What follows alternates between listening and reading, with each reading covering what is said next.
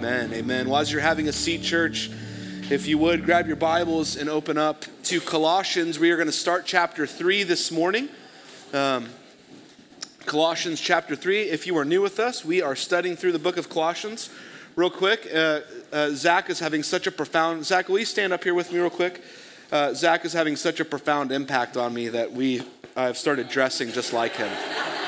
So it's just happening. So Zach is so much cooler than me that I just basically start copying whatever he's wearing, which is why I'm wearing the jacket, because I didn't want to look identical. So I just had to bring that up in case you were wondering, when is Sean going to come up that still looks like Zach? Because I know we look so similar, of course.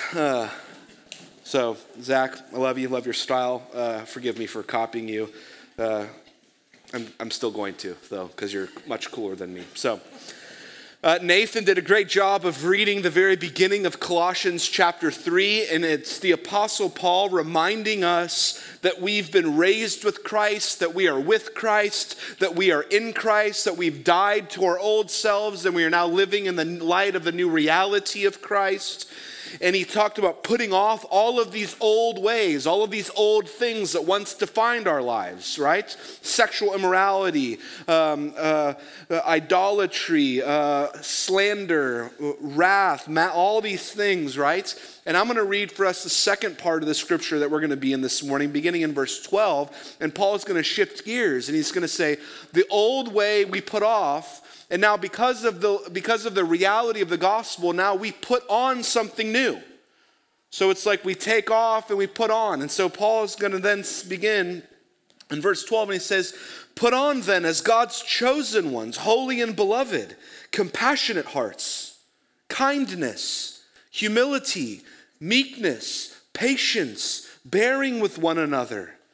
And if one has a complaint against one another, forgiving each other, as the Lord has forgiven you, so you also must forgive.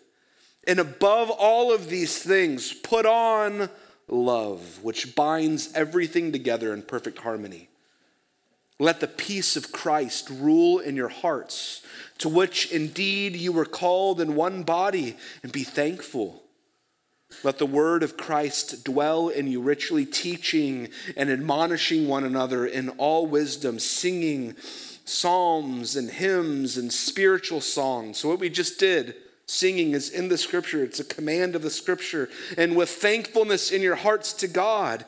And whatever you do in word or deed, do everything in the name of the Lord Jesus, giving thanks to God the Father through him.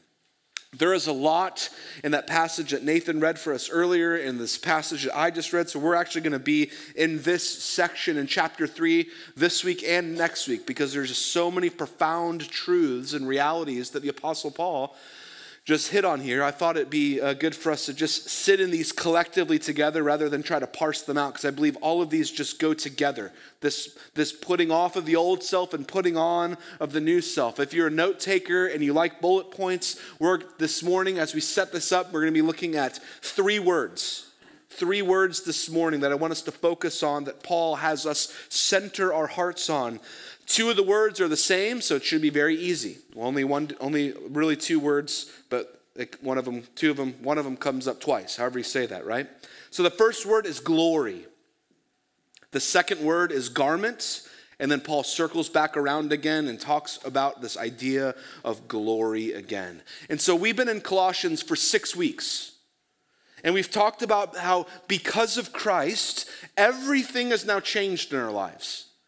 Paul's talking about the reality of Jesus, the pervasive reality of Jesus in our lives. Now everything has changed. And how all of that happened is by putting our faith in Jesus. And now Paul is helping us do something very important. He's helping us do something that we often don't do. We often just skip over. We don't think about. And it's this idea of remembering. He's calling us to remember what we are as Christians, as Christ followers. He's calling us to remember that walking with Christ is not just one decision that we made a long, long time ago, but that walking with Christ is in fact our new reality, our very ever-present reality today in which we live and operate.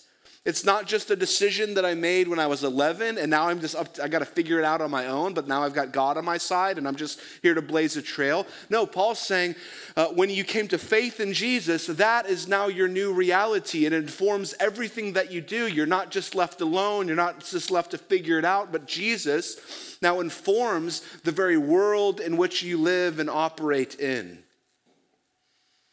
It changes everything. So believing in Jesus and living in these kingdom realities is the beginning of a whole new identity for us, Paul is reminding us.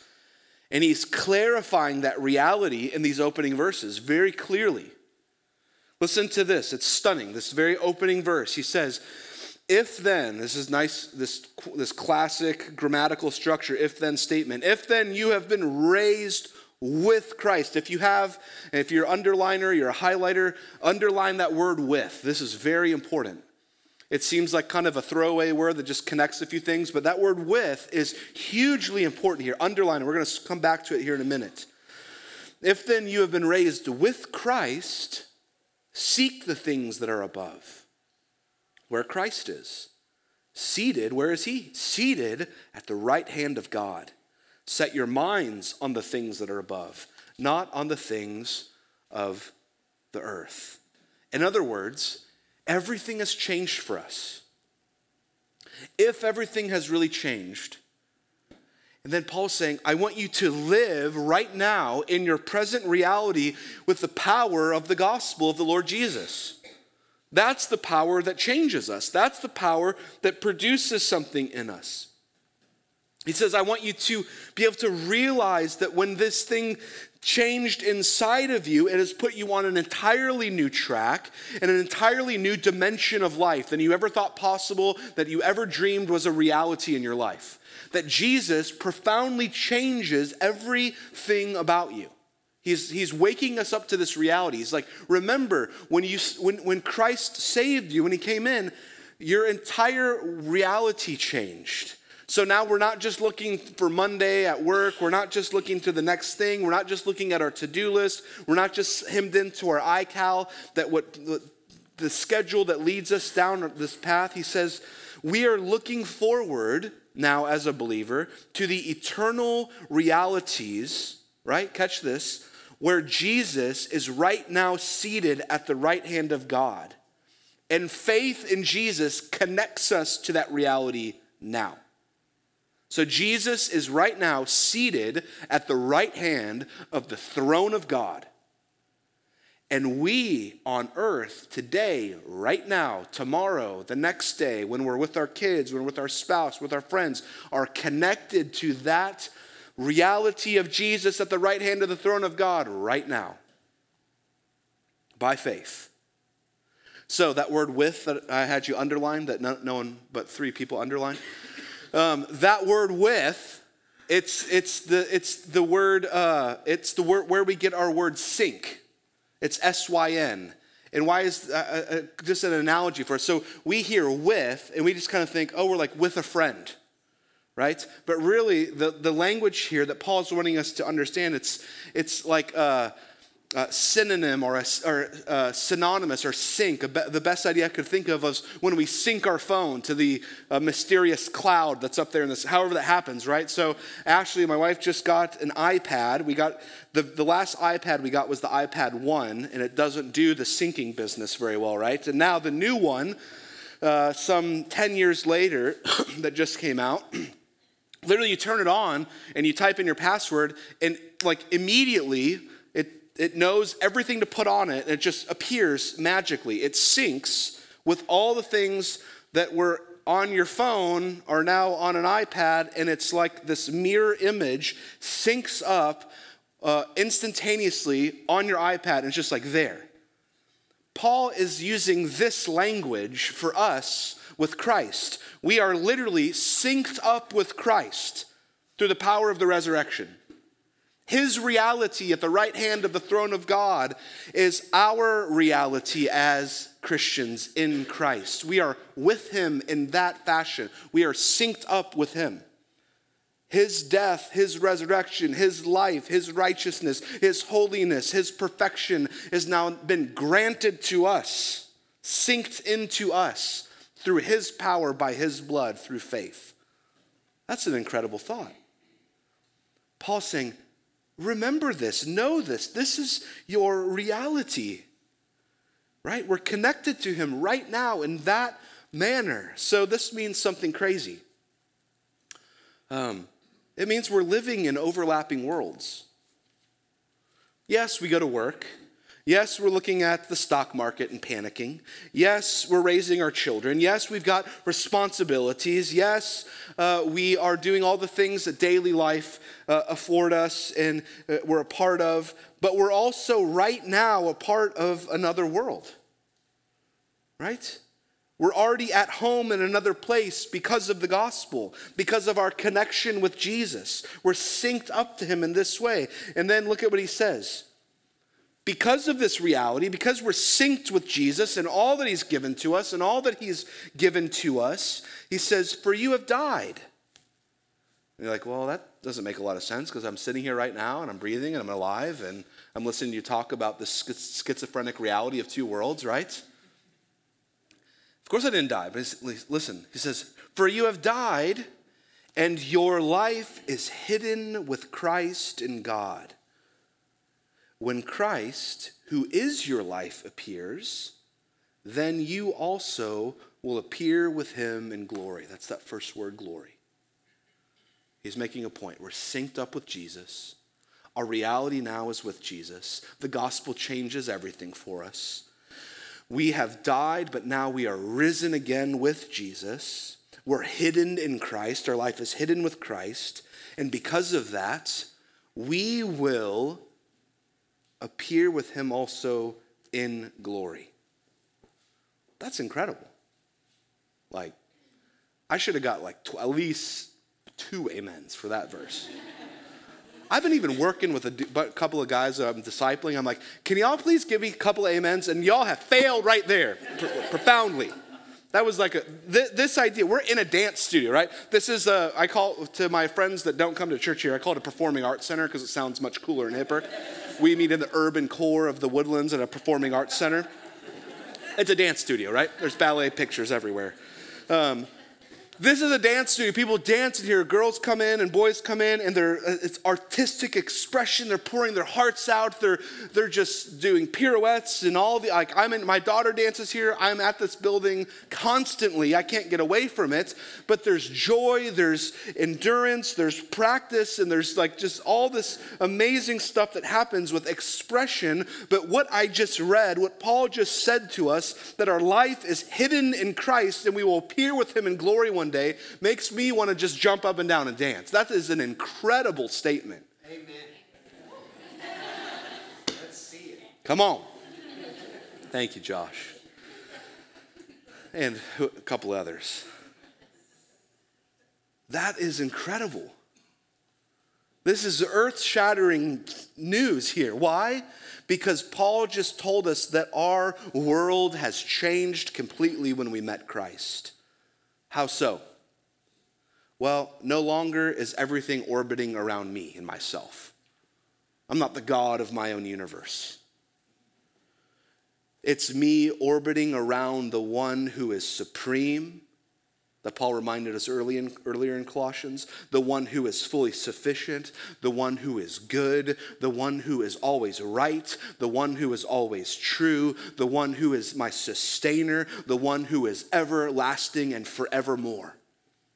That's who my life is hidden in. That's who my life is orbiting around. My life points to that ultimate reality. It's no longer me demanding of God what I ask of him. God, you got to do this, this, and this for me, or I'm going to be mad at you. It's no longer me demanding those around me that they do what I wish. It's, catch this, I was once dead, but the great God, the great sustainer of the cosmos has now made me alive to his very son, right? And now I am here with God saying, I'm here to serve you, God, because you've changed everything in me.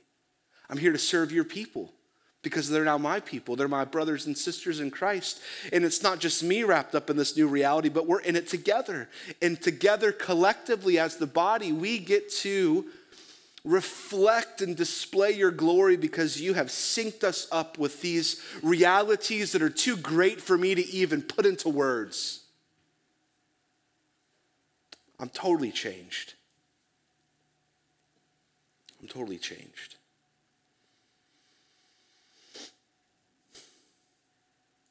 And so it's now me saying that my plans, my dreams, that I run the show mentality, I've got my own hands on the wheel, that's over, and it's a new me, Paul's helping us understand.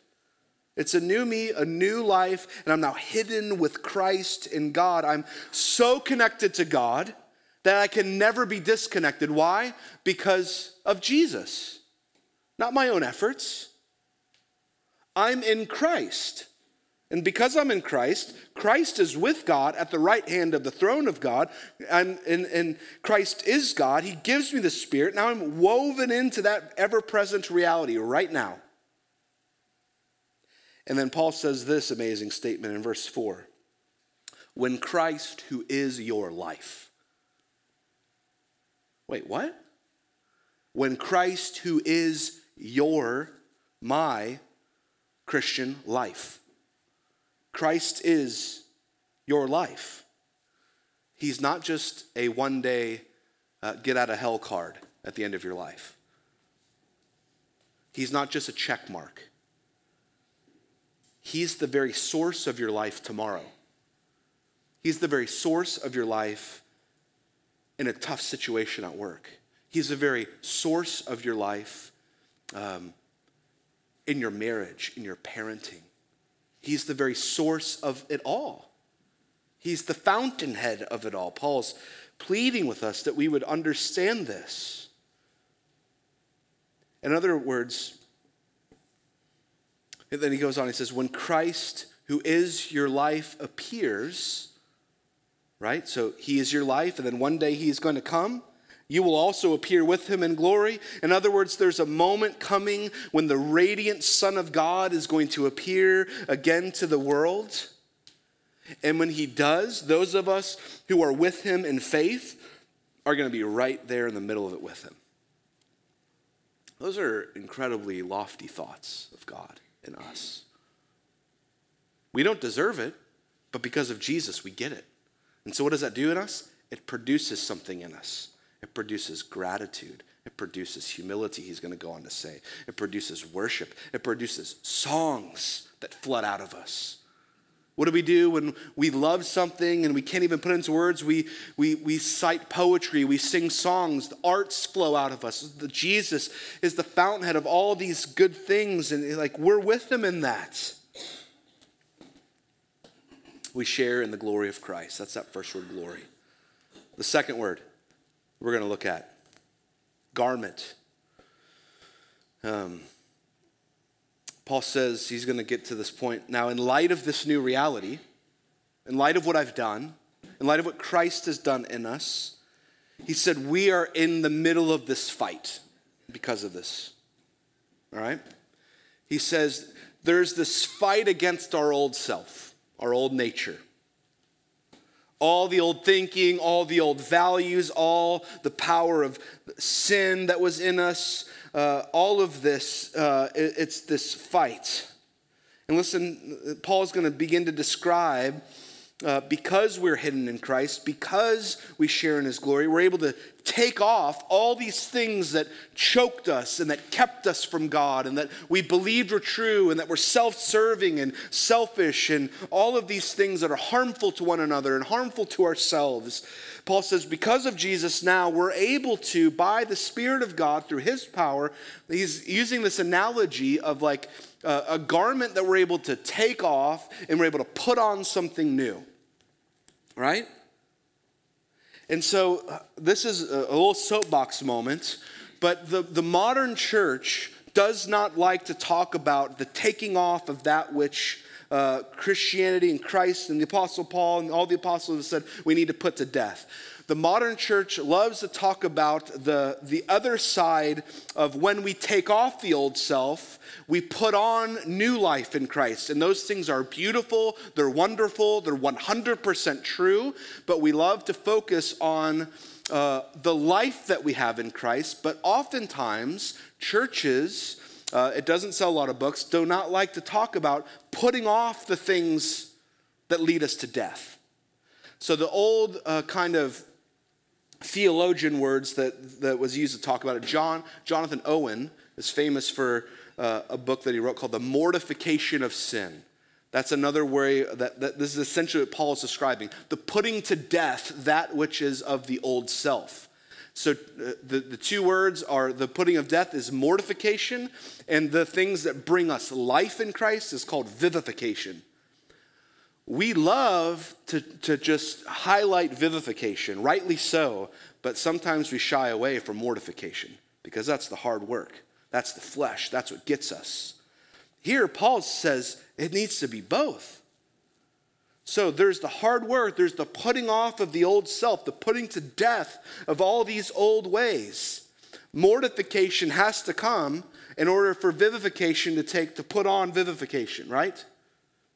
So it's not like you just wear the old self and then you put on the new one over it. He says, no, you take it off, put it to death, be done with it. So he says, well, what are we putting to death? Put to death, literally right here. Therefore, what is earthly in you? Sexual immorality, impurity, passion, evil desire, covetousness, which is idolatry. On account of these, the wrath of God is coming.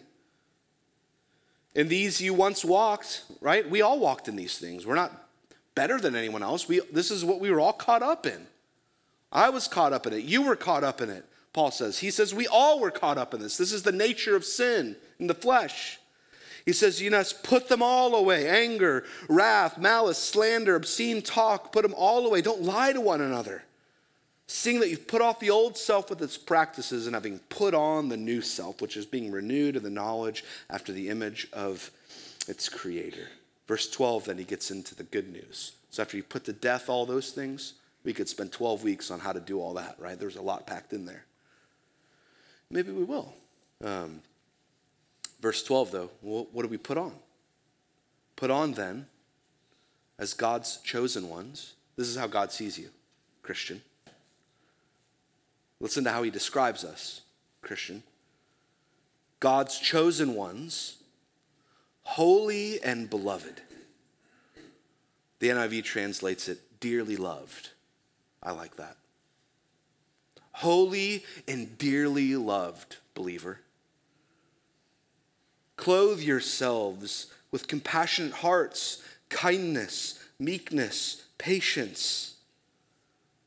Paul's giving us this picture like we're taking off this outer garment and we're putting on the new self. He's saying, clothe yourself in Christ.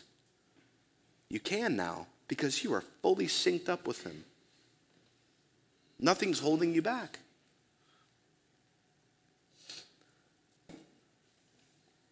The old me is gone.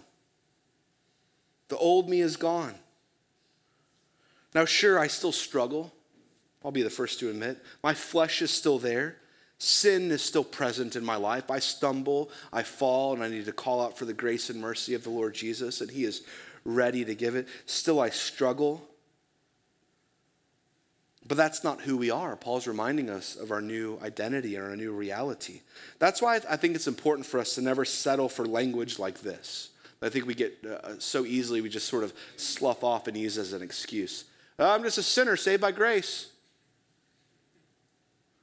I don't know, I'm just a sinner. I'm just a guy that just constantly messes up, and I'm just saved by grace, so I hope maybe one day I'll figure this out. That's not how Paul's describing it. Yes, you were a sinner, and you are saved by grace. You still have the capacity to sin, but through the power of the risen Christ, you can put to death all of that. And you can put on the new self, clothed in glory. He's reminding us. Paul does not look at us and say, you're just a bunch of sinners saved by grace. Remember what he just called us? God's chosen ones. He looks at you, Christian, synced up with Jesus, hidden in Christ. You're holy. Beloved, you're dearly loved by God. That is an entirely different place to operate your life out of. That's not operating your life out of shame and guilt. It's operating your life and living your life as a beloved son or daughter of the Most High. Knowing you're fully pleased and loved and you've been given everything you need for faith and life and godliness. He says you're new. You share in his glory. Everything's changed. So this garment, this idea, this thought of taking off and putting on is a daily thing. He's saying it's not just something that happened a long, long time ago that you did just once. He said you just, when the nature of sin creeps up in your flesh and it's a struggle, remember by the power of Christ, you can put that off now. It no longer controls you and you can put on righteousness. You can put on that which he's given to you fully and freely in Christ.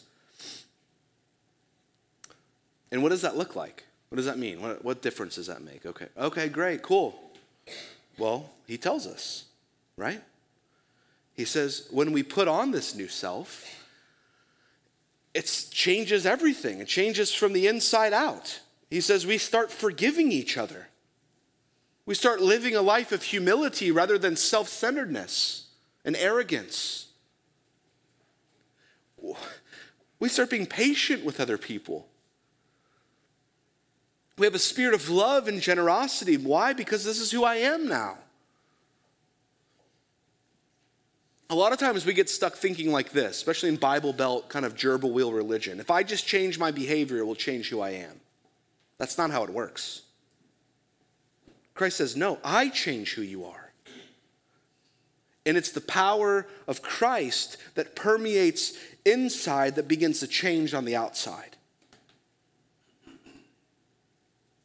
He comes in, right? And then Paul gives us our last word again. So that was glory, right? We're going to be with him one day in glory.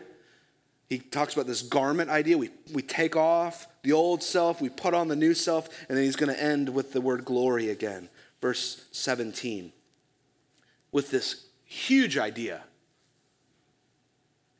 So he lists off all these things that the new life creates in us. And then verse 17, and whatever you do in word or deed, covers all the bases, do everything in the name of the Lord Jesus, giving thanks, or it's also translated, glory to God the Father through him. I wish I would have heard this when I was a young Christian. I wish I would have known this.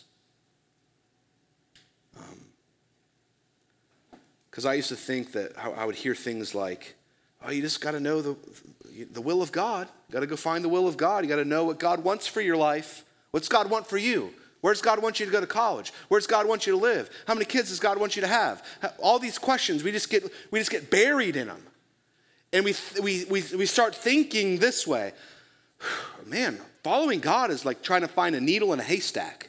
It's like, where's the will of God? Well, if I just live in the haystack for long enough, then maybe I'll find, it's like trying to find the one grain of sand on the ocean, in the ocean, on the beach. And it's like, I can never find it. How can I discern it? I used to struggle with this. Who should I marry? What job should I take? What should I eat for lunch today? What parking spot should I, like all these things. You can just get bogged down in all of this. What's God's will for me? It was mysterious. It was elusive. It was like the Where's Waldo puzzle. It all kind of looks the same. I got to find the one thing, and it takes so long. You just got to stare at it for so long. How can you make any decisions like that? You get paralyzed. Paul blows this up. I love this verse. This changes our whole perspective. He says it's not about what you do. It's about why you do what you do. That's what it's about. It's not about what you do. It's about why you do what you do. What matters? What motivates you to do what you do? Each of us are good at something. Each of us are gifted in something. God has given you an aptitude for something. God has given you a gift that you are to thrive in. Right? It's not about finding the needle in the haystack, I've heard it said. It's about the haystack. Wherever he's put you. You don't got to find something unique or special in there. He said, I've put you right here, right now, on purpose to use the gifts that he's given you for such a time as this to bring glory to God right now. Right? So you can go to work tomorrow and be a child of God and bring glory to God. It's not like, oh, well, I don't know. He says, no, whatever you do in word or deed, do it bringing glory to God. So whether you're a mother of small children, you can do that to the glory of God, and it brings him honor. When you're doing the laundry, somehow, I don't know how, you can bring glory to God, right? In God's economy, it works. You can be a father, you can go on vacation, you can trade stocks, you can be unemployed, you can be retired. It's not about what you do or finding that perfect little thing, trying to discern that moment of, we can get panicked in that. Paul says, whatever you do, God's given you passion and giftings. He says, go for it, use it, run forward into this world, and do it, whatever you do, to the glory of God. That is so freeing. That's the power of the gospel. You do it all in the name of the Lord Jesus. That way we know our lives matter. That's how we know we're in the will of God. So the things that we're good at, the things that we're passionate about, we do them for a bigger glory than just our own, Paul's saying. Your life is wrapped up in something much bigger than yourself and your plan. Do it for a bigger glory than your own. Jesus is coming, Paul reminds us. He's coming in glory. We just read about it. And no one's glory will ever come close to his glory. And when he comes in glory, we can be in that glory by saying, all the things that I did here on earth, all my dreams, my life, I did them in such a way that Jesus, you were seen and celebrated. You were seen and celebrated in and through my life. And so, church, you have a passion. God has given you something. God has given you a drive. He's given you a dream. I think what Paul's saying is, in the name of God, go for it today. Risk. Do it. Run after it. But you're here for a purpose, and that purpose is that Christ may be seen as supreme and sufficient in and through whatever you're doing. And the gospel does that. And we can have hope and security and peace in that. Paul says, go for it. Whatever you do, go for it. In the name of the Lord Jesus. Let's pray together. God, thank you for the freeing words that we just read. God, thank you that our life is, as believers, now hidden in Christ. God, thank you that you look down at us and you can call us holy. You call us dearly loved children. And it's out of that place now that we can live and operate in this world in which we live. And God, that you call us to go after that which you've put in us. And we can do it all in the name and for the glory of God. And so, God, I just pray this morning for those that were sitting in here and they've just been struggling with, God, where do you want me? Am I in your will? I don't know where to go, and that feel paralyzed by those ideas. God, I pray that your word would just have been liberating for them. That whatever it is you're welling up inside of them by your grace through your spirit, you would help them walk into that. And that they would point to the goodness of Jesus along the way, that our life would be lived for a greater glory than our own. And that in doing so, collectively, we as a body would just shine a light on your goodness. Thank you that we are your children. Thank you that we can even fail in that and you can still come running and pick us up. That our efforts don't get us there, that you've already done it for us, that we're hidden with you, that we're kept by you, and that you hold us forever. Nothing can take that away. In Jesus' name, amen. Let's stand and worship in church.